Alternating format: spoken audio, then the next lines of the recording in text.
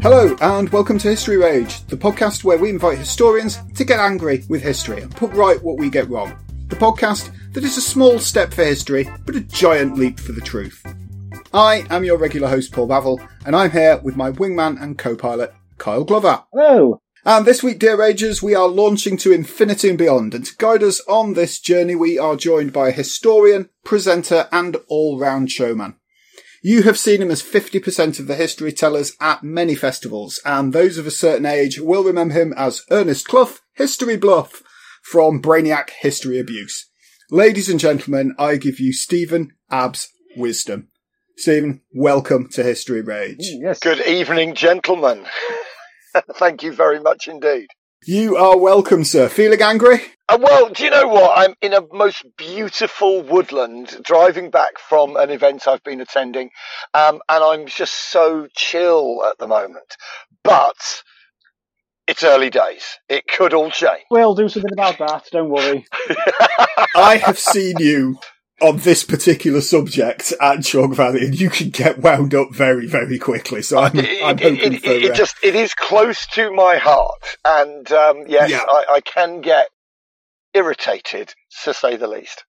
So we've been friends for a while now. We've shared many, many events. I think I first kind of ran into you at Rufford Abbey. Yeah, absolutely. Watching Mr. Punch versus Adolf Hitler, of all things. Of course. And bear in mind, you still need to do Mr. Punch versus Julius Caesar.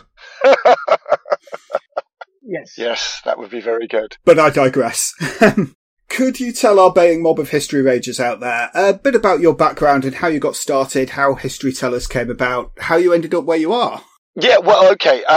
So I come from an arts background. So I went to art college in Yorkshire in the 1980s, and I had absolutely no interest whatsoever in history. And then in 1987, my mother bought the TV Times rather than the Radio Times. Mum bought the TV Times, and your ragers of a certain age will remember that the Radio Times in the 80s was in black and white, with the pictures in black and white, and the TV Times... And just covered the BBC. Yeah, and just covered the BBC, and the TV Times was in colour.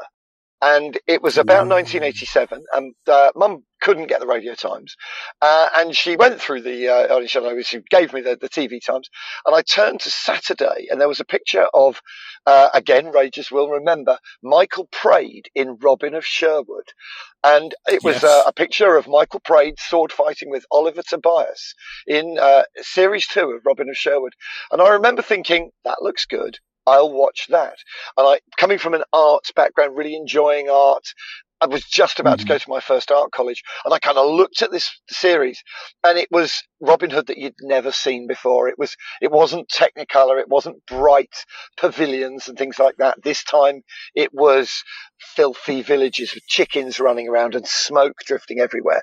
And I thought, I love that. That's what I like. And it coincided with my dad taking me to the first ever Essex History Festival at Headingham in Essex.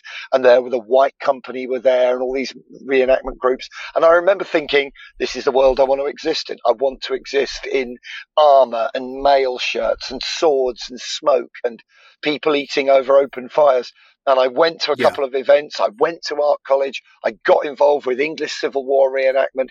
And then bit by bit by bit, I fell in with the world of reenactment. And then our good friend, our mutual friend, Howard Giles, who was running at the time the English Heritage Special Events Unit, came up and said, I need somebody to come and do an event for me at this castle. And I went, I'm not sure I can. And he went, I'll give you 300 quid. And I went, I can do that. So at that point, I then build the castle for 300 quid. and at that point, I then became a professional heritage performer. And then my interest in history, obviously, when people are paying you, you have to get it right. You can't wing it like other subject of rage so many reenactors do. And you have to get it right. So I started looking into the history, and bit by bit by bit, I got noted by TV companies and other historians, and eventually fell in with the Chalk Valley History Festival, where History Tellers was born with my good colleague Alex Burnham, 50% thereof, he being the other 50%. And we just got together and we started doing these really nicely polished, nicely crafted history performances, a bit sub-horrible histories. We take a true story and we turn that story into a short performance, each about half an hour long. And, the rest is, forgive the pun, history. Yes, indeed. Indeed. Well, I mean, if guys out there, if you've not experienced the History Tellers before, do so, because you can wander in on absolutely any of the shows that these two guys perform and you will just sit down and just love it. And it covers, pretty much everything from history of armour right through to the Centenaires Air Raid and race cars and that's what we want to.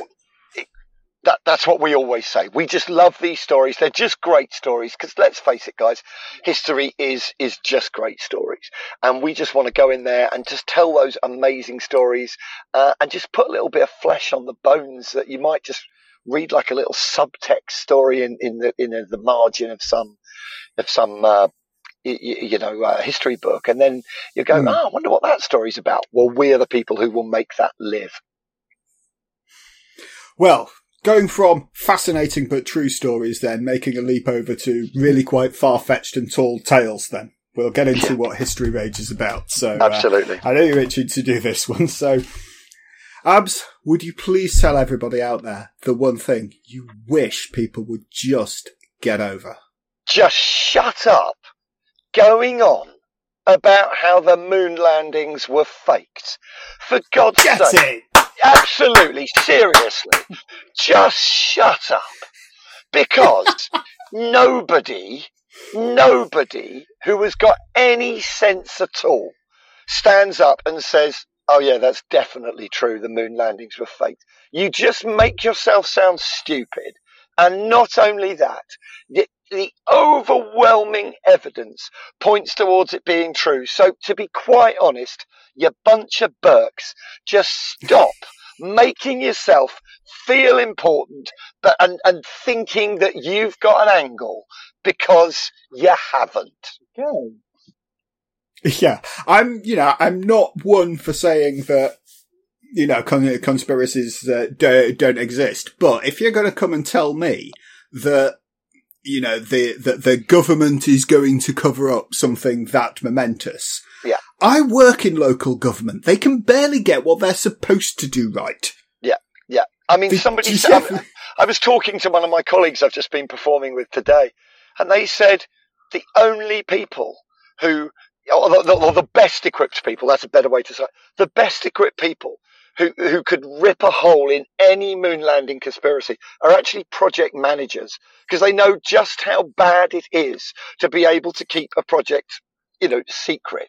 And when they're trying to get things nailed down and hidden up. So for goodness sake, just years after the event, 50 odd years after the first moon landings, let's just stop this.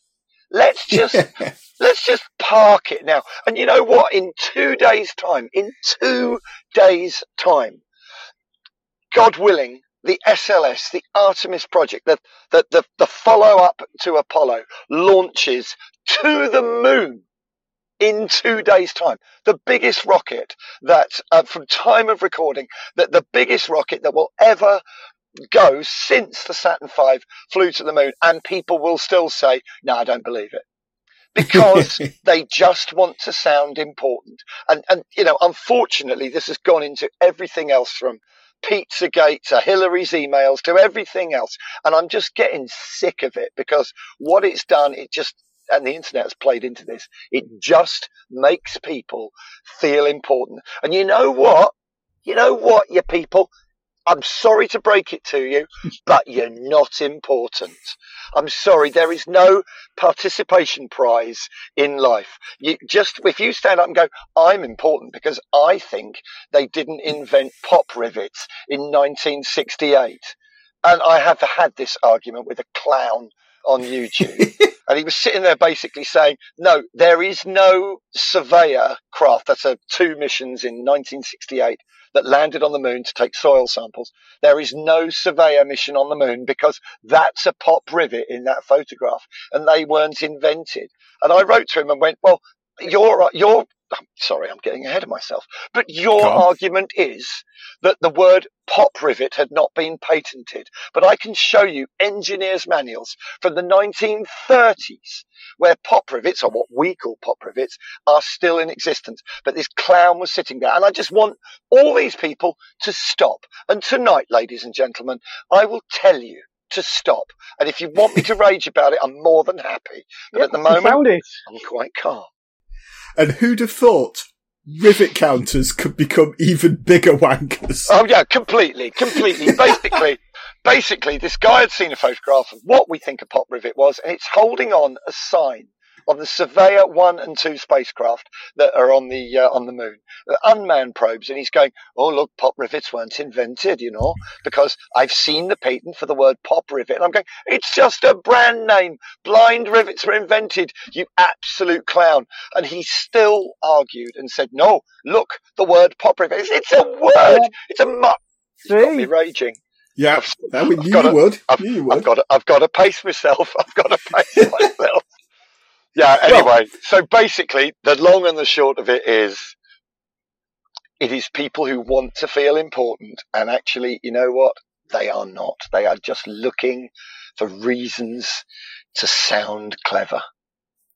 So what are some of the more kind of out there, kind of crazy conspiracy theories?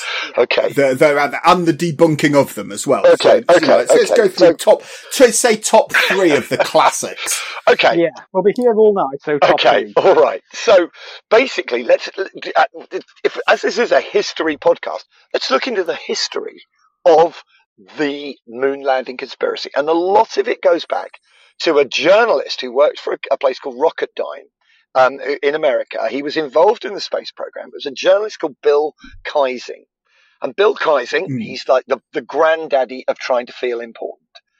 When Armstrong and Aldrin land on the moon in 1969 on Apollo 11, Kaysing came up and just went, well, look, there's loads wrong with this. And he wrote a book called something like, and I'm paraphrasing, but it's something like the $30 billion swindle, How America Never Landed on the Moon. And this was his big take on why the moon landings were faked. So Kaysing, and he still is out there, or he was until his death at least, I think. But basically, Kaysing said, the flag is sticking up and standing out. That is one of the things that he picked up on. And he said, there is no wind on the moon to blow the flag out. So why is it standing out? Now, even a child can look up why the flag is standing out. Basically, shock horror. Who would have thought NASA engineers knew there was no wind or atmosphere on the moon? And they knew that Old Glory... It's the sort of thing they might spot, isn't it? They might pick up on that. You never know. So what they basically did was to say, how cool would the flag look if it was hanging down, flaccid down the pole? It's going to look awful. Why don't we, on the 5-foot by 3-foot flag made by the Annin Company of America, we know all this detail. Why don't we pocket the top of the flag and put a 5-foot metal rod across it? Now, we know where the flag was stored on the lunar lander. We know what make the flag was. We know how the flag was put up in several sections. And when you see on the original footage of Armstrong and Aldrin screwing it into the lunar soil, we know why the flag is then moving after they stand away. Because no atmosphere means that as they twist the pole to push it into the lunar surface, with no atmosphere, you don't get atmospheric damping, which you would get on any object like that on Earth, where the drag of the particles of air around it would stop it, the flowing motion. And as a result, it continues to look like it's blowing in the wind, because it's just waiting for all the kinetic energy to flow out of it as they have been twisting it. It's obvious. But to Bill Kaysing, no, that is evidence of a fake, because the flag is standing up. And he goes on. He says, look at this rock. It's got the letter C on it. And this is true. You look at one photograph of one rock and you can see a very slight shape of a letter C. And he says, clearly this rock has come from a prop store and is marked with a letter C. And the C is where it's been catalogued and stored on a shelf, and someone has gone along going, yeah, I'll have all the rocks from A to F. And this one is rock number C. And once again, NASA haven't spotted, when they photographed the rock, that it has a letter C on it. And you think, Bill, shut up.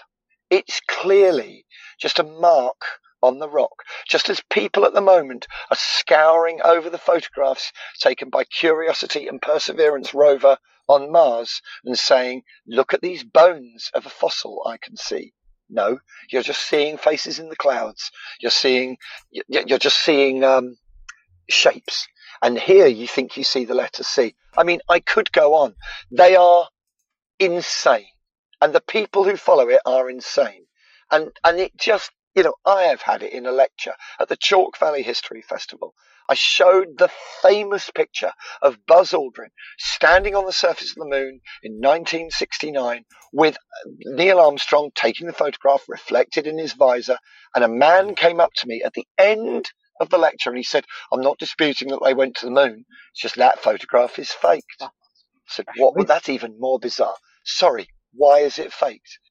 And he said, that one's clearly taken in a studio. And I said, why would they go to the moon and then fake one photograph in a studio? And he said, yes, but look at the way he's standing in a pool of light. And I said, you do realise that the horizon's only a small distance away because the moon is so small. That photograph is taken in lunar dawn with the sun almost immediately behind and very slightly to the left of Aldrin. And as a result, the sun being very low on the horizon is backlighting all the rocks to the horizon. So naturally, as the horizon falls away, all those little rocks in shadow are getting nearer and nearer and nearer to create darkness on the horizon. He said, no, but that's what is happening. No, you're wrong. I said, that's what's happening. And I said, it's lunar dawn, so they don't overheat because the moon is tremendously hot. It's got the greatest thermal range of any body in our solar system.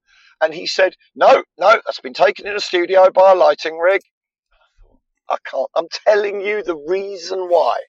And he still argued with me. And I just thought I had to vacate that lecture theatre because another lecture was coming in.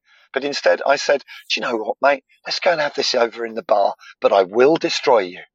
Let's go and finish this conversation over there. I mean, Bill Keisling is the granddaddy of all these conspiracy theories, but I have an amazing one for you. So, if I may, let me give you the Stanley Kubrick faking the moon landing story. Now, if that's all right with you, gentlemen, I will start. Fire away. Okay, so a few questions for you of a historical nature.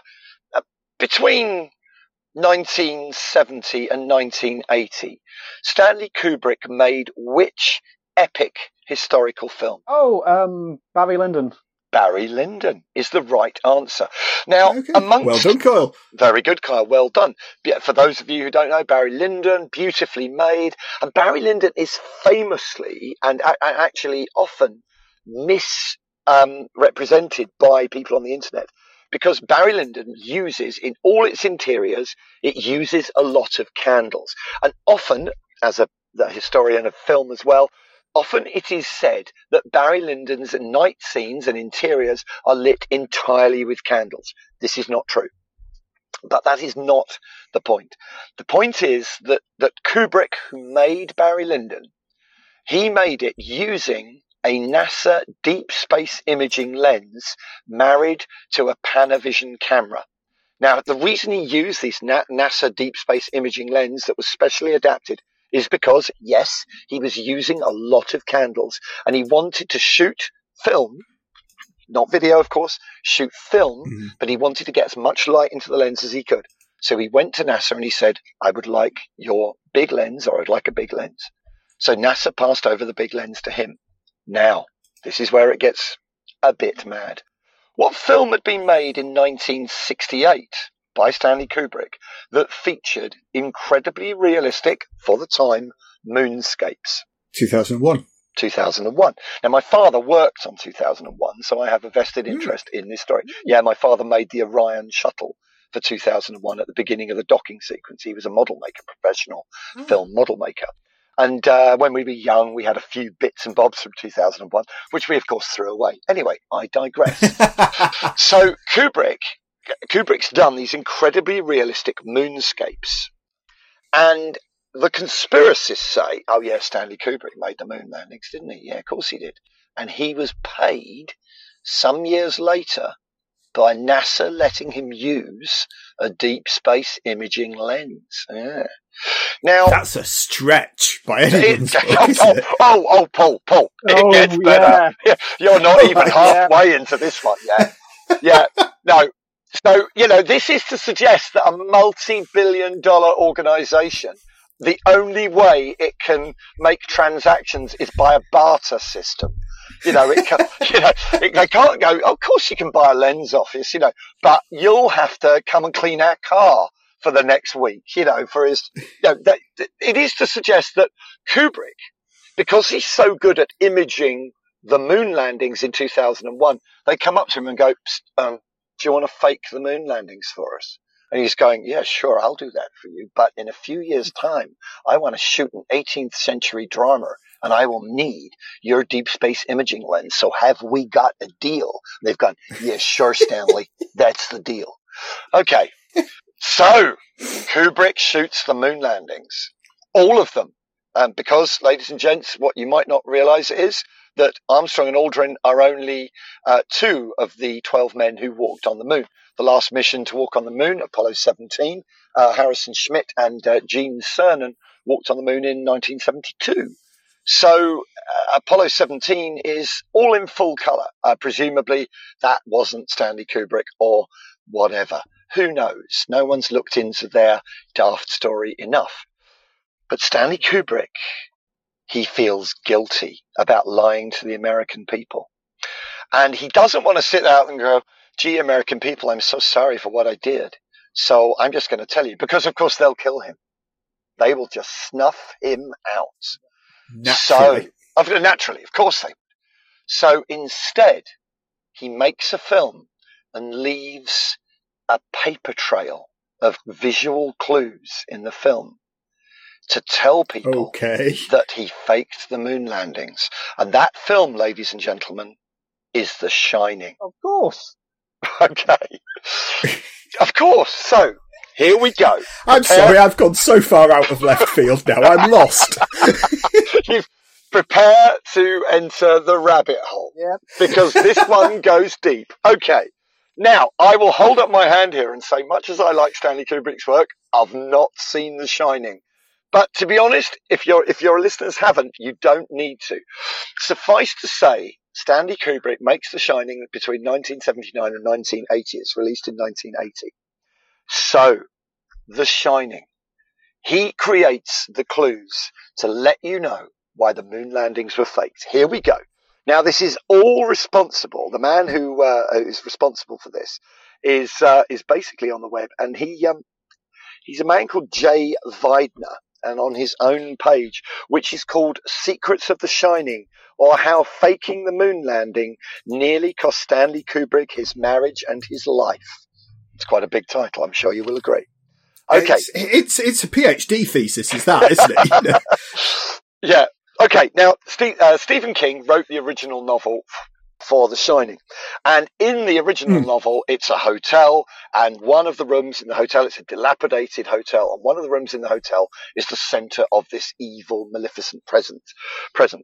That is room, in the book, that is room number 217. Stanley Kubrick, in The Shining, changes the number of the haunted room to room number 237. Now, gentlemen, how far away is the moon?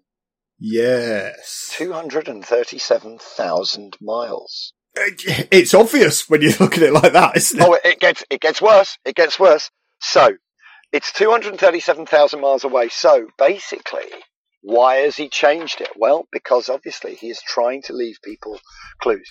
So, the Overlook Hotel that is basically this dilapidated hotel. That is a representation of America in 1969. So America is collapsing, and it has to be looked after. So when in the film we see it's a hotel, there is a heavy winter. The winter is representative of the Cold War. All right. So the snow that covers the hotel is the Cold War. The Cold War that forces Kennedy to make the ridiculous promise that we will go to the moon. So when Kennedy made his speech at Rice University and he said, we will go to the moon in this decade and do the other thing, not because they are easy, but because they are hard. So when he makes that promise, that is basically him promising to rescue the hotel. Now, in The Shining, Jack Nicholson, the caretaker, is there to rescue the hotel. It is his job to maintain the building. The building is, of course, America. Yes. And this is crumbling. It is crumbling. So, Kubrick, he is the Jack Nicholson character. He has come in to rescue America, and he's admitting to this in the film. Now, the man who hires Nicholson, this man who in the film sits there and hires him to come and look after the hotel, he is the establishment. You see, he's sitting there with his eagle behind his back. What was the name of the lunar module on Apollo 11? It was the Eagle. Okay, so the Jack Nicholson character is writing a manuscript. He's writing a novel, I think, in the film. And all he writes in his manuscript, we see as the film goes on, all he writes are the words, all work and no play makes Jack a dull boy. Now, all work, A-L-L. A, Apollo, L-L, 11, you see. It's Apollo 11. So, no, completely. I know. It goes on because Danny is the caretaker's son. Now, what's one of the most famous scenes in The Shining, if you've seen the film? What's Red Rum. Yeah, Red Rum, indeed. Now, Danny, the little boy, is riding his big wheel through the corridors of the dilapidated hotel, and he sees the twins. Come and play with us, Danny. Come and play with us, Danny. So the twins... What is the astrological name of the twins? Oh dear.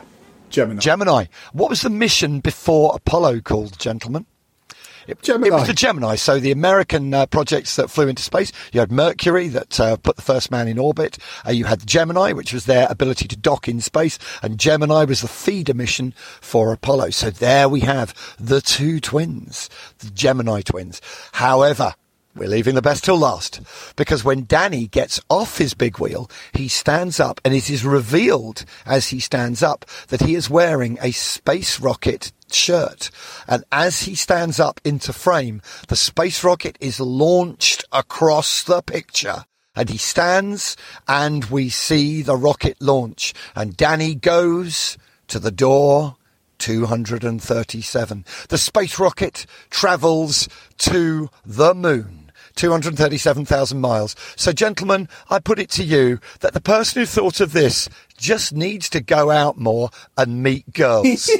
Because, I mean, for goodness sake, just where does the scary ghost lady come into this? Now, and where does the butler... Yeah, and also, Stephen King wrote The Shining, I believe, before the moon landings.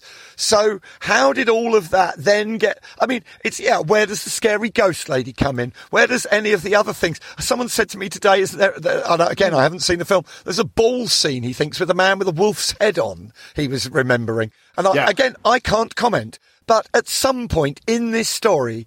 Somebody has sat there and just worked all that out, watching it. And you sit there and you think, for goodness sake, person, just stop. Just go out and look at a bird flying. Just stop. Peel that newspaper off your windows where you've covered it up because you're terrified of the Illuminati coming and looking into your house. Just go outside and look at some butterflies or smell a tree or even just go for a walk around the block and look at the clouds. Stop being such an absolute knob.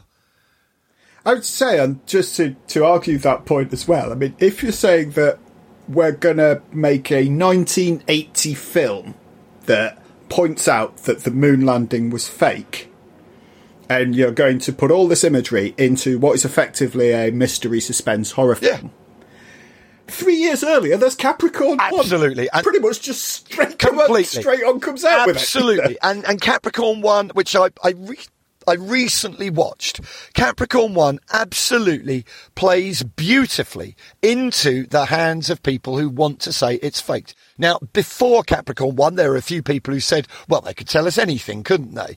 But the most important fact about the whole moon landings is that the Russians were trying to get to the moon as well. The Russians had a rocket called the N-1. They never admitted to this until the fall of the Soviet Union. They have a lander called the LK-1 that bolted onto the front of a Soyuz. They had an astronaut already penned in to be the first man to walk on the moon. It was cosmonaut Alexei Leonov, who died recently. Alexei Leonov was the first man to walk in space. He was part of a mission that successfully walked in space. The Americans were furious. But the Russians, because of the terrible bureaucratic way that they operated their rocket program, they never were able to build a rocket as successful as the Saturn V launcher that Werner von Braun, the ex-Nazi scientist, had a hand in developing for the Americans. And as a result, the Russians monitored Apollo 11 down to the surface and said, well done. And again, I say, people say, oh, who was the first man on the moon? And you go, Neil Armstrong. And you say, who was the second man on the moon? And you say, Buzz Aldrin. And they say, yeah, but I bet no one knows who the third man on the moon was. And I go, Pete Conrad. And all right, who was the fourth man on the moon? Alan Bean. Because they go on Apollo 11, Apollo 12, Apollo 13 never gets there. They go on Apollo 14, 15, 16 and 17. And, you look at the achievements of these people and you look at the photographs that NASA have produced and you look at the detail and you look at the moon rock samples and it is impossible to fake that. It is impossible to fake moon rock. It is impossible to fake lunar soil. It is impossible to fake the chemical signature of the lunar soil. At which point, and I have had this argument 1,000 times, people say, oh yeah, well what about the so-called moon rock that was in a Dutch museum and it turned out to be petrified wood? I want to swear and use Anglo-Saxon expletives here because what basically happened was and I have to check the details on this, but yes, a piece of what was claimed to be moon rock turned out to be petrified wood. And people say, oh, that was given by NASA to the Dutch government. No, it was given to a member of the American diplomatic service to another Dutch diplomat. And it was given by two elderly gentlemen, one who gave it, and at some point down the line, somebody thought they had moon rock. And they gave it to a Dutch museum saying, this is a piece of moon rock I was given by a friend of mine who is a diplomat. Neil Armstrong never gave it. Buzz Aldrin never gave it. NASA never gave it. A rather confused elderly diplomat from America gave it to a rather confused elderly diplomat from Holland. And somewhere down the line, that Dutch diplomat said it was moon rock. At no point does that involve a conspiracy of Neil Armstrong saying, I've got some moon rock here. Idiots. I'm sorry, but idiots. You mentioned where you bring the Russians in as well. I mean,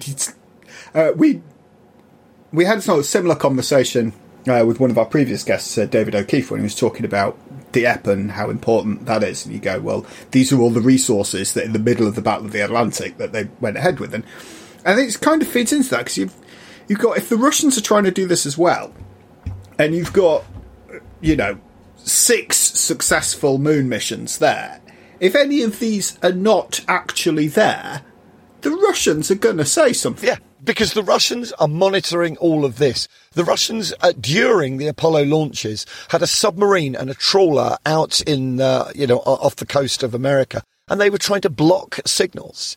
They were actually doing espionage. If they knew this was all being done in a studio in Arizona, they wouldn't have bothered putting that extreme difficulties and extreme expense that they would have been facing out there, with the possibility of getting, torpedoed or hauled or arrested by the by the American Navy. So you're in a situation where the overwhelming evidence points towards this happening. And the chemical signature of the rock points towards this happening.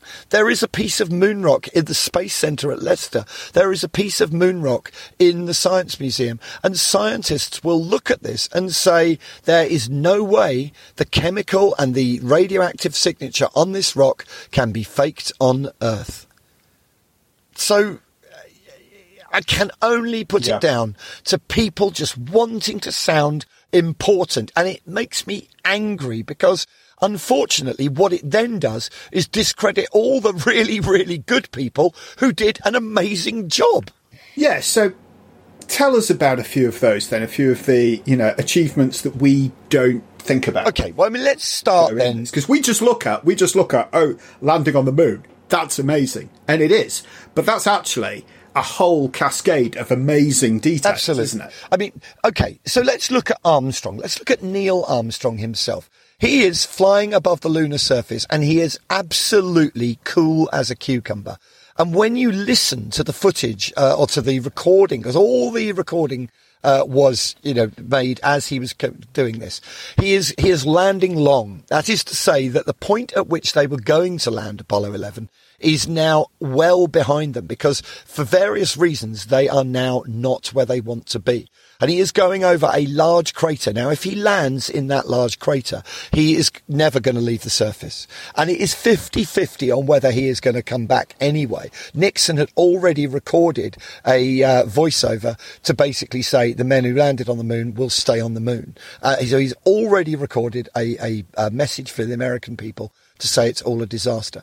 So Armstrong and Aldrin are manually flying using its descent engine and its reaction control thrusters. They are flying Eagle vertically now, so she's now flying sideways, but hovering, as in to say she's moving, from left to right. They are flying over this big crater, and Armstrong selects a landing field. As he is doing this, he has got an alarm going off in the cockpit. And the alarm is clearly perturbing him. I wouldn't say freaking him out. I wouldn't say he's screaming back to mission control on Earth saying, what's going on? I need to know. Oh my God, we're going to crash. I'm going to abort. He calmly is saying, can I have a status report on that alarm? So let's just take our hats off to Neil Armstrong for a start, who is calmly saying, do I need to abort? He is hundreds of thousands of miles from home with a very strong possibility he will never see his wife again and see Earth again. And he is sitting or standing in this spacecraft saying, can I have a status report on that alarm? And you can hear it going off in the background. And he is saying, how are we doing on that alarm? Very calmly, he manually lands the spacecraft.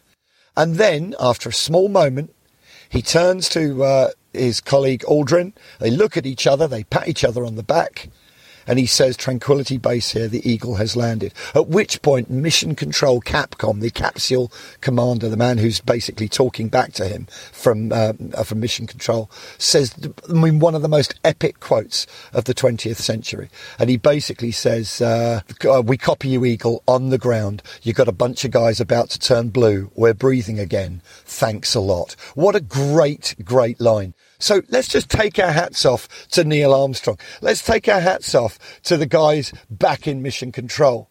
But let's also take our hats off to the 400,000 people who basically turned up all the way through the 1960s at NASA and contributed tiny ideas and big ideas. Let's take our hats off to a very small man who, annoyingly, I've just forgotten his name, and that's a real problem because I would love to know it.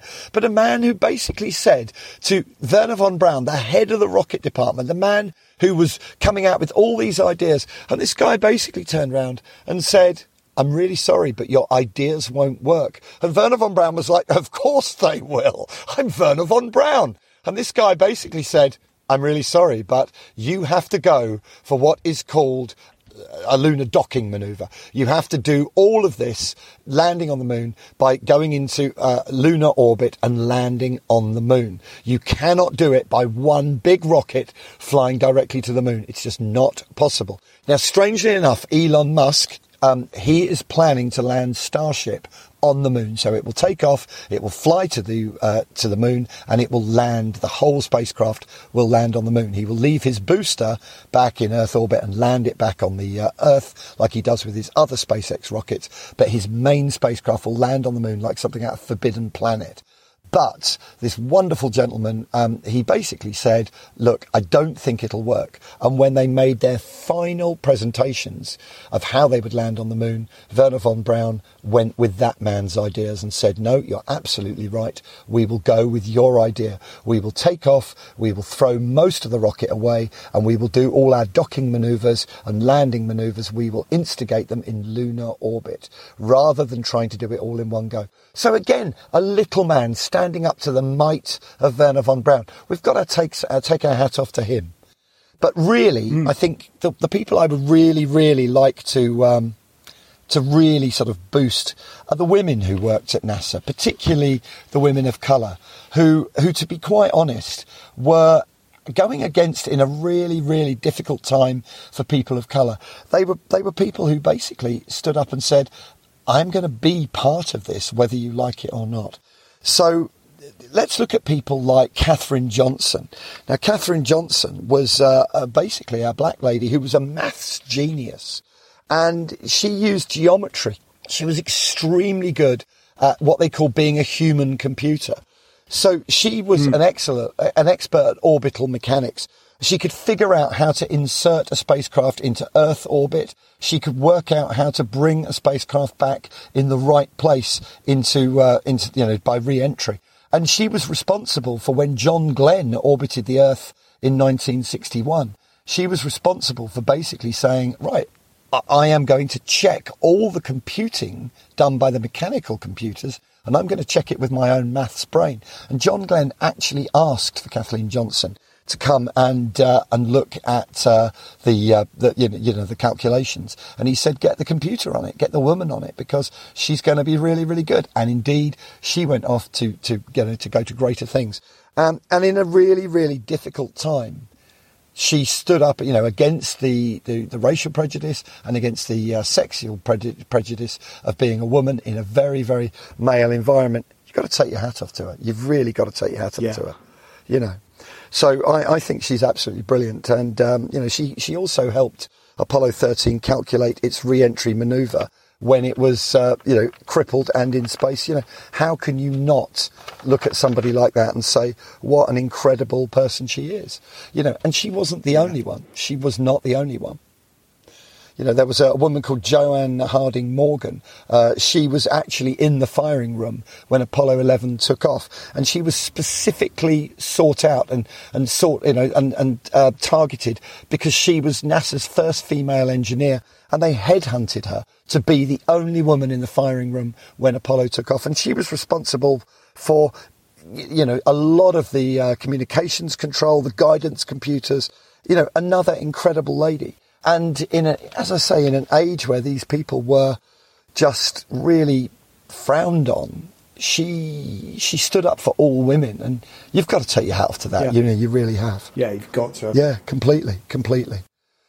So in general, to sort of, and is it any wonder I get so mad with these people, because they're not just trying to rail on against the American government. They're railing on against these individuals who achieved so much. And what makes me so mad is you've got people like Jean Wilson, who at 19, she sewed the gloves of Neil Armstrong's spacesuit by hand. And these people lived in absolute fear that they had left a pin in the spacesuit.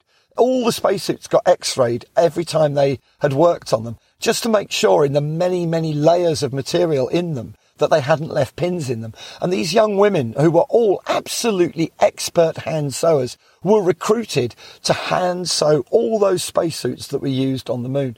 So you're denying their incredible input into an epic part of human history. And if that doesn't make you mad, it bloody well should do. Because these people are, they're just such a big part of a big story of human endeavour. And why shouldn't we get angry with people who just say, yeah, that never happened? I mean, it makes me annoyed, as you can hear. It makes me angry, and I hope it makes your listeners angry too. I hope so as well. Okay, so this is probably too big a question, and we've already kind of touched on the reasons why throughout this episode. But why, even in the face of such definitive proof, does this absolute nonsense still occupy reams and reams of writing and endless gigabytes of internet information to this day? Well, I think you've used it. It's the I word. It's the internet. And the internet, I think is an incredible thing, but it's also a massively destructive tool. Look at the January the 6th riots in America. That was mostly arranged on the internet. Look at the amount of hate we have on the internet. Look at the amount of misinformation we have on the internet. And it used to be that you could go to the pub on a Saturday night and the loon would be sitting in the corner. And he'd be sitting there going, yeah, of course, it's the government, isn't it? And what they do is they're trying to put like things in your water to make you mad. You go, yeah, cool. And you go off and play a game of pool and you just abandon the idiot in the corner. Now the idiot in the corner sits on his computer with 10,000 other idiots in the corner. And they all start getting together and talking about these reasons. And it starts becoming more commonplace. I mean, a few years ago, I met a previously sensible young woman who absolutely believed in the stuff that QAnon were coming out with. She was English. She wasn't American. She was saying, oh, no, it's all true. And she was coming out with stuff that a well-known internet buying company, a mail order company, were basically involved in a person smuggling ring. And I said, this is all nonsense. You realise this, don't you? And she said, I've read it on the internet. It's all true. So Kyle, Paul, I think it's the I word. I think it's the internet. There are so many people now who, as I touched on at the beginning of this rage, I said that there were people who wanted to feel important. I don't know why people have felt in some way emasculated, that they want to feel part of something bigger. And I don't know whether they just sit at home in their miserable little lives and want to be part of a world where other people give them some credit and they have some rank, they achieve some status. And if the only way they can achieve some status is being the person that knows more than you do, well, I find that incredibly sad. Because what a waste of the organ that is the human brain, really. I mean, you've got all of that ability to do great things and use your human brain for creativity, and all you can use it for is misinformation and, to be honest, a crock of old shit. And that really, really annoys me. Well, thank you very much, Abs. Thank you very much, because I've really enjoyed ripping this myth apart and tearing up a few tinfoil hats along the way as well. So we're gonna call mission complete there. Thank you very, very much for coming. Thank you very much indeed. Tranquility Base out. Do you feel better? Yeah, completely. I mean, I do this on the internet to individual idiots on YouTube every night virtually. And in the end, I've just given up, because what is the point? You are pushing against this tide of idiocy, but you still have to be out there. You still have to fight the corner for right and for the truth. And yeah, okay, I was 1.5 when men landed on the moon for the first time, but I'm not 1.5 now, and I can look at the overwhelming evidence and say, I've looked at that, I've made a rational decision based on the evidence I've seen, and you're all morons. Well, thank you very much. Well, ladies and gentlemen, if you'd like to know more, then keep an eye on the History Tellers as they tour the country with their massive range of historical presentations. And you can see Abs at both Chalk Valley History Festival, We Have Ways Fest, and at Chelsea History Festival as well. And you can follow the History Tellers on Twitter at hist_tell. And you definitely should. But once again, Abs, thank you very much for coming on and bringing an astronomical rage. Thank you very much, gentlemen. Ladies and gentlemen, I do hope you've enjoyed this episode. You can follow us on Twitter at History Rage, or individually, I am at Paul Bavel. And I'm at Kyle G History. And if you subscribe to us on Patreon, you're really helping us meet the cost of podcasting. Your £5 per month will get you early episodes, the invite to put questions to future guests, and the coveted History Rage mug. And you can subscribe at patreon.com/History Rage. But until next week, thanks very much for listening. Stay angry. Bye-bye. Bye-bye.